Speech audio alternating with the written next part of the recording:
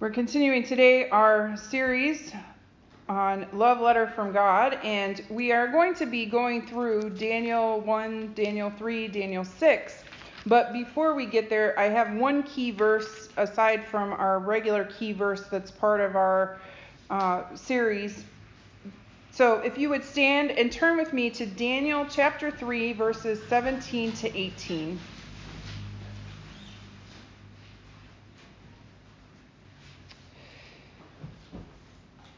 If we are thrown into the blazing furnace, the God we serve is able to deliver us from it, and he will deliver us from your Majesty's hand. But even if he does not, we want you to know, your Majesty, that we will not serve your gods or worship the image of gold you have set up. And then our key verse for the whole series is John 3:16. For God so loved the world that he gave his only Son, that whoever believes in him should not perish but have everlasting life. Let us pray. Hide me behind your cross, Lord Jesus. Articulate the Father's heart through my voice, and let the Holy Spirit breathe new life to us, opening our ears to hear the message of God. Amen. You may be seated. Today we're going to be reading through Daniel, and as we do, these first 6 chapters kind of highlight for us what it was like living in exile in Babylon. Babylon was the country that had come and captured Jerusalem and taken all of the very high-profile folks captive, taken them to Babylon, and now they were living among the enemy of their people. They were living in a place that was automatically against them. And so we read that Daniel and his 3 friends were selected to be trained in the Babylonian kingdom as leaders. As you can imagine, as a conquering nation, as Babylon begins to conquer all these other places, they need more leaders to help them govern these peoples. So they would select people from among the captives, the exiles that they brought back with them, who would then be put in charge of their own various factions. So the Israelites had Israelites to govern. Daniel and his friends, Shadrach, Meshach, and Abednego, who were originally Hananiah, Mishael, and Azariah, were in that group that were supposed to be taught how to be leaders. And one of the very first things they encounter is that the officials who are in charge of them start feeding them food that has been served to the idols as a way of worshiping those idols. So they get food that was a part of a sacrifice to these idols. And it's also food that is not fit for them to eat because they have very strict rules that they have to follow as Jewish people. So they are living by those rules, but they can't if they eat this food that's been defiled. But they're not really free to say how they feel about that exactly. They're kids, first of all. They're probably 12, maybe 13 years old. They've been brought into this space where they're supposed to be trained to be leaders, but they don't have any control over what's happening to them. They're under the direction of their jailer. But they approach him anyway, and they say, we would like permission not to defile ourselves this way. The official said, but I can't do that. I can't not feed you this food because this is the best food we have. And if I don't feed you this, I'm going to be in trouble because you're not going to look like you've been fed. You're going to start to look pathetic, right? We all know that protein is important for building strong bodies and healthy minds, right? This official is saying, if I don't feed you this meat, if I don't feed you these things, I'm going to get in trouble because you're going to look pale and sickly. And so Daniel says, look, how about if we do this? For 10 days, test us out. Let us just eat vegetables and none of this stuff that comes from the sacrifices. And if we eat those vegetables and we look okay, then let us continue that way. And after 10 days. So he agreed. He was like, you know what? 10 days, I can deal with 10 days. The jailer is also afraid that if he presents them and they look sickly, he's probably going to die. This isn't like a nice thing where you just get laid off with a severance. This is a kind of job where if you fail at it, you kind of get executed. That's generally how these ancient nations worked. So he agrees to test them for 10 days. At the end of the 10 days, it says in Daniel chapter 1, verse 15, at the end of the 10 days, they looked healthier and better nourished than any of the young men who ate the royal food. So the guard took away their choice food and wine they were to drink and gave them vegetables instead. And then to these 4 young men, God gave knowledge and understanding of all kinds of literature and learning. And Daniel could understand visions and dreams of all kinds. At the end of the time set by the king to bring them into his service, the chief official presented them to Nebuchadnezzar. The king talked with them and found none equal to Daniel, Hananiah, Mishael, and Azariah, so they entered the king's service. Then in every matter of wisdom and understanding about which the king questioned them, he found them 10 times better than all the magicians and enchanters in his whole kingdom. So, not only did they flourish under this vegetable diet, but they were blessed by God in exchange for it. And not just blessed, but blessed to the point where they actually were the best of the best among this group of people. So then we turn to Daniel 3. And Daniel 3 is a story maybe you are familiar with. It's where we took our key verse from, and it actually has nothing to do with Daniel specifically. Daniel's not in this story. We can assume he wasn't present for this part of the event, because if he had been, he would have been with these 3 other gentlemen. These are the 3 who also refused to eat the royal food, who ate only vegetables. They were called by their Hebrew names earlier, but now everyone has just sort of gone along and called them Shadrach, Meshach, and Abednego. And maybe you remember the story of Shadrach, Meshach, and Abednego. They were rulers. They were part of that group. They were very well received. They became very high in political power. But King Nebuchadnezzar had decided that he was going to set up an image of himself. Something you should know about King Nebuchadnezzar. He is very, very, very self-absorbed. He knows that he is a very, very good king, and he should have lots and lots of power, and everyone should worship him. He's very important in his own mind.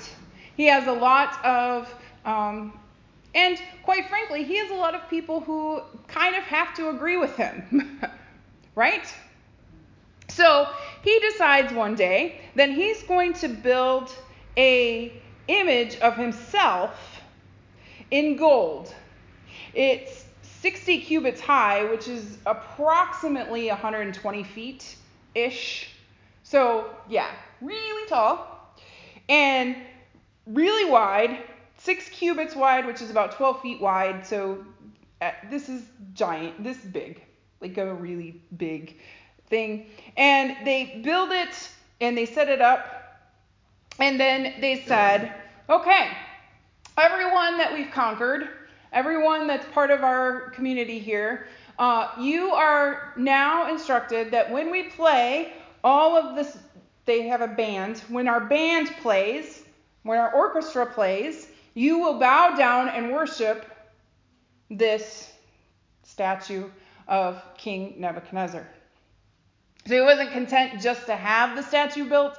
Now he also needs everyone to bow down in front of it. And just to emphasize how important it was, they said, if you you refuse, we're going to throw you into the furnace.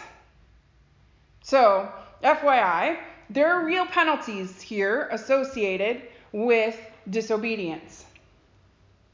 So, the band plays, and all the people bow down. Pretty sure it's rather obvious that the 3 Jewish boys don't, because they're standing up and everyone else is prostrate on the ground. Nobody wants to hang out in a fiery furnace. No one is wanting to do that, except apparently these 3 boys. So, Nebuchadnezzar is really mad.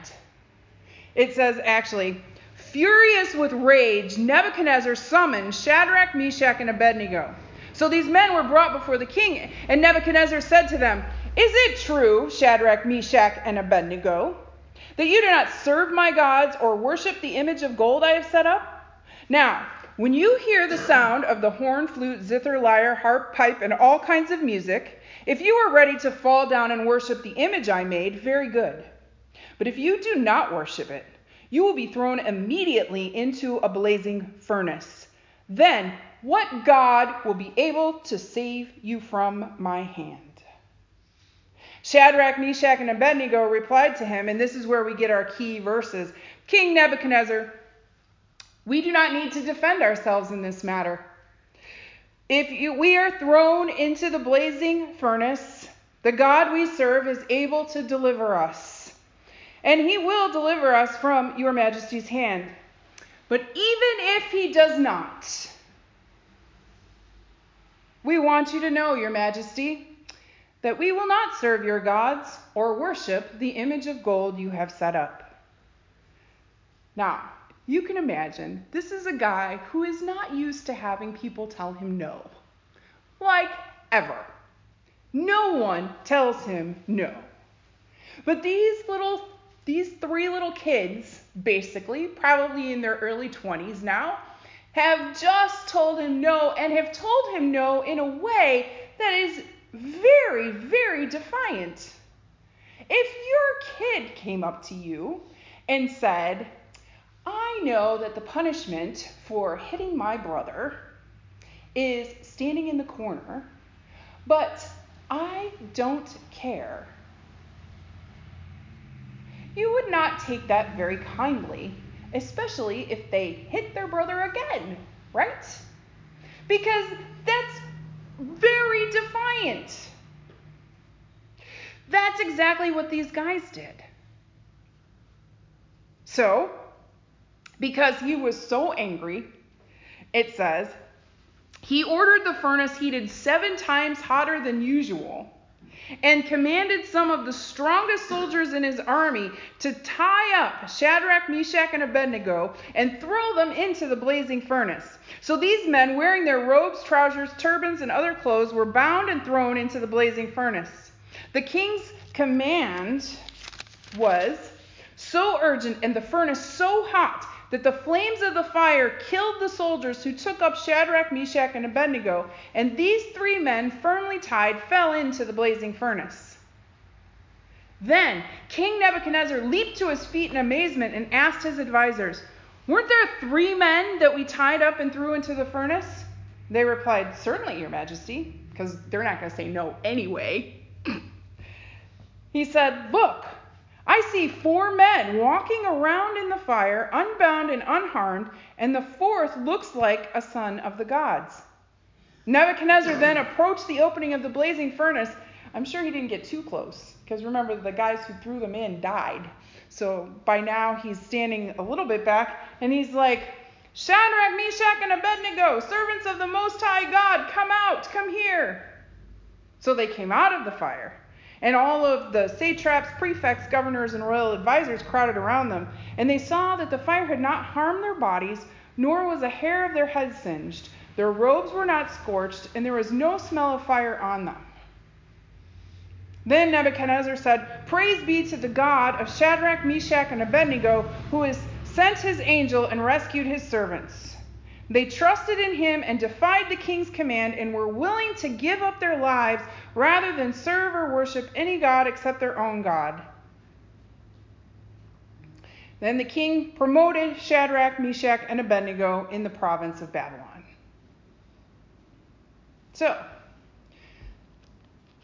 they stood up, they didn't bow down, and they were rescued. But their faith wasn't just about being rescued. They didn't know what was going to happen. They only knew that they were going to be thrown into the furnace. They only knew that ultimately this could end in death.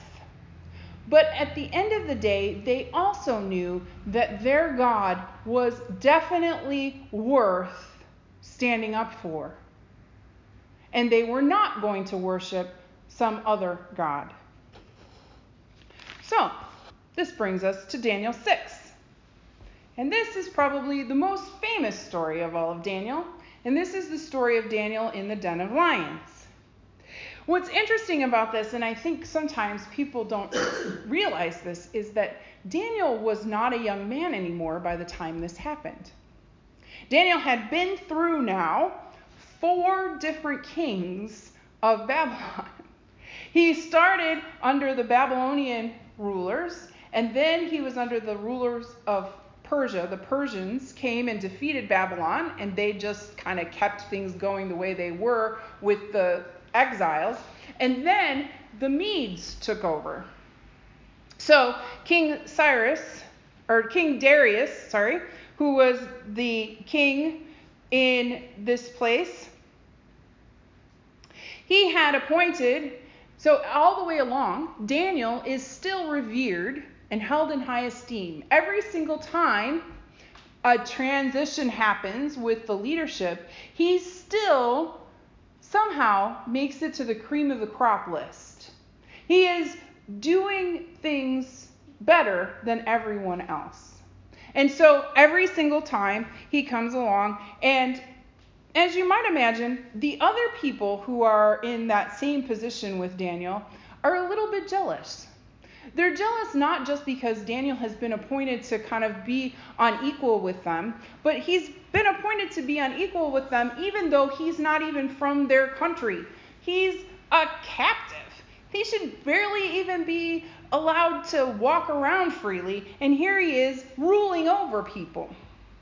So the other people who are also in charge, they sort of have some scams going where they sort of collect extra taxes and things like that.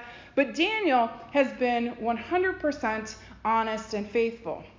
The king recognizes this and decides that he's going to actually promote Daniel over the other rulers. Well, now this is just too much. They can't hardly stand it. They go back through all of Daniel's records and they're like, okay, well, he has to be like us somewhere, right? We all cheat a little. We all take a little off the top. Daniel, he must do it too. They go back through all of his records. They can't find any place where that's true.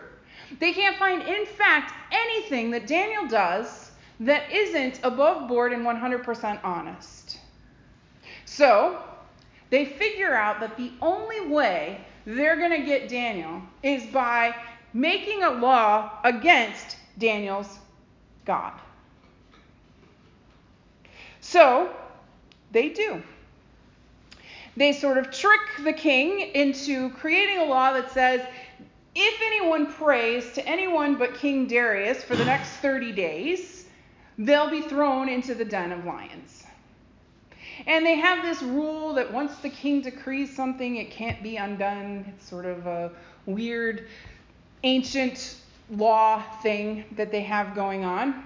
So King Darius makes this decree, and Daniel, who prays every day, 3 times a day, for the restoration of Israel and the return of the Jews to Jerusalem, he doesn't change anything. He knows about the law. He probably knows that it was brought about for the sole purpose of capturing him and turning him into something that is, into lion food. he probably understands that this is kind of directed at him. He's a very smart guy. He's not made it this far in this space without being smart. He also has a pretty close relationship with God, so it's not like this is news to him. He expects opposition. He gets the opposition. He goes and he still does exactly what he's done every single day. 3 times a day, he got down on his knees and prayed, giving thanks to God and asking God to restore the Jews to Israel and Jerusalem. Of course, all of his enemies were like basically just standing out underneath the window waiting for him to do it. They're stalking him now. They see him. They go immediately to the king and they're like, King Darius, your favorite Daniel has broken your law. And so Darius knows that he has to then send Daniel to the lion's den.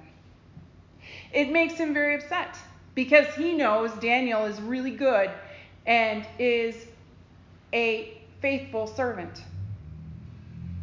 But he has no way out without breaking his own law, maybe subjecting himself to the lion's den, which he's not going to do. So the king gave the order, and they brought Daniel and threw him into the lion's den. The king said to Daniel, "May your God, whom you serve continually, rescue you." Remember, Daniel is not a young man anymore. He's an old guy. So he's thrown into this lion's den. He's sleeping in a cave, and he's probably like 65 or 70 years old.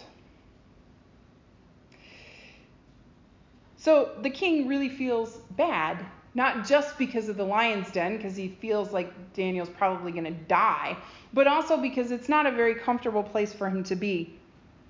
And a stone was brought and placed over the mouth of the den, and the king sealed it with his own signet ring and with the rings of his nobles, so that Daniel's situation might not be changed. Then the king returned to his palace and spent the night without eating and without any entertainment being brought to him, and he could not sleep. Basically, the whole thing was just killing him. He was so upset. I can't believe this is happening. The first light of dawn, the king got up and hurried to the lion's den. When he came near to the den, he called to Daniel in an anguished voice, "Daniel, servant of the living God, has your God, whom you serve continually, been able to rescue you from the lions?" Daniel answered, "May the king live forever. My God sent his angel, and he shut the mouths of the lions. They have not hurt me, because I was found innocent in his sight, nor have I ever done any wrong before you, your majesty." The king was overjoyed and gave orders to lift Daniel out of the den. And when Daniel was lifted from the den, no wound was found on him, because he had trusted in his God. So we have this thread through Daniel of these people who are living in exile. They're living in a place where they don't belong. And they are basically living in enemy territory. And yet, every time they are confronted with opposition, they do the right thing, and they trust God to bring them through it. You might think, how does this apply to us? Well, we might feel like we live in a place that is against us. We look at things like laws that increase abortion or that hurt children by keeping them from their parents, or any number of things that are anti-God, anti-compassion, anti-Christian that are happening in the world around us. They don't have to be laws. Sometimes it's just the attitudes of people, or the sense that there is a lot of animosity generally toward us as believers in the one who rescues. This world is not our place. We live here now, and we have the opportunity to help see it become more like the kingdom we belong to. But our king is King Jesus, and his kingdom is not here. It's not the United States of America. It's not any of the nation states in this world. But we can look at Daniel and his friends and how they lived in enemy territory. and how they faced off with adversity. And we can learn some things about how we can react and behave in these circumstances. First, they're respectful. In every single one of the circumstances that they find themselves in, even when they're standing right before King Nebuchadnezzar and he's calling them out, they never say anything negative other than, we're not going to do what you've asked us to do. They do tell the truth. They tell what they are doing. They say that they are trusting God. But they listen to what the Babylonians want, and they simply say no. They say no to eating defiled foods. They say no to bowing to an idol. And they say no to ending prayer. And ultimately, they wind up respected for it. Not because of anything that they've done, but because the God that they trust is able to deliver them from those circumstances. The second one, they're not offended. They are simply true to what they believe. They don't denounce the other. They don't say, you guys are awful. How dare you do that? How dare you bow to King Nebuchadnezzar's idol? How dare you eat this awful food? How dare you pray only to the king?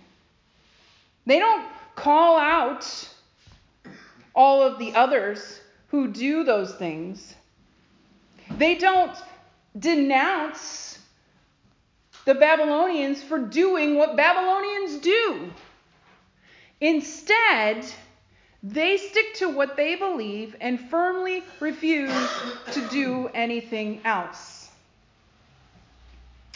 I was reminded recently that this is incredibly important for us. Sometimes when we get outraged or offended, it looks like we hate those who are against us. But that is not who we are called to be. We can stand for what we believe in without condemning or being derogatory towards the other. Sometimes we try to make it an us versus them situation when really it's just about us being true to what we believe, and it doesn't have anything to do with what they do or what they believe. It has to do with us being true to what we do and what we believe, because that's what we can do. The less angry way to stand firm is the way that is the biblical way.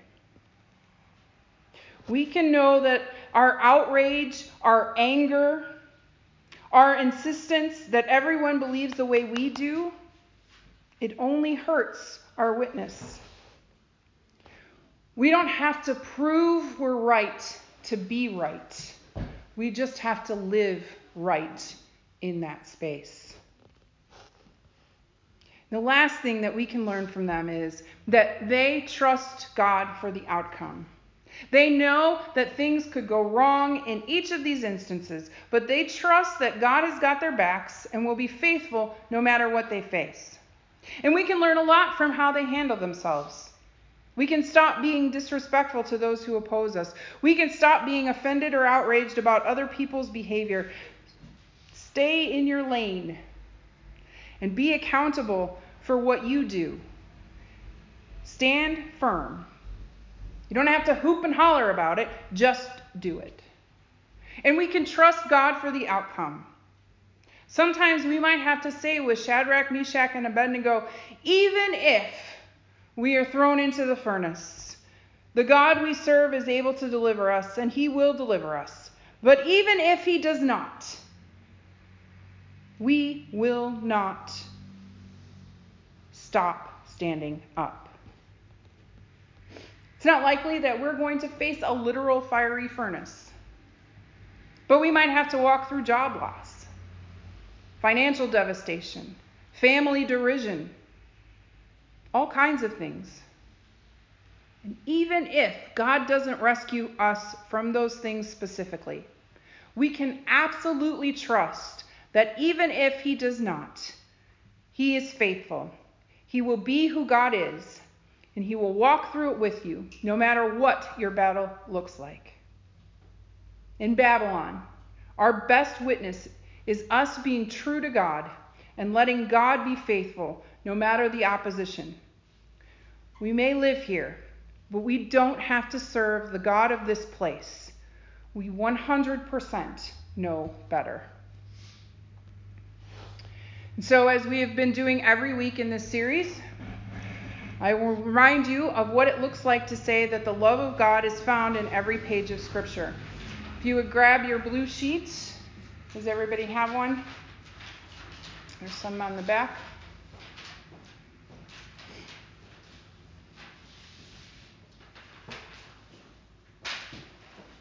If you'd follow along and say whatever is bolded on your page.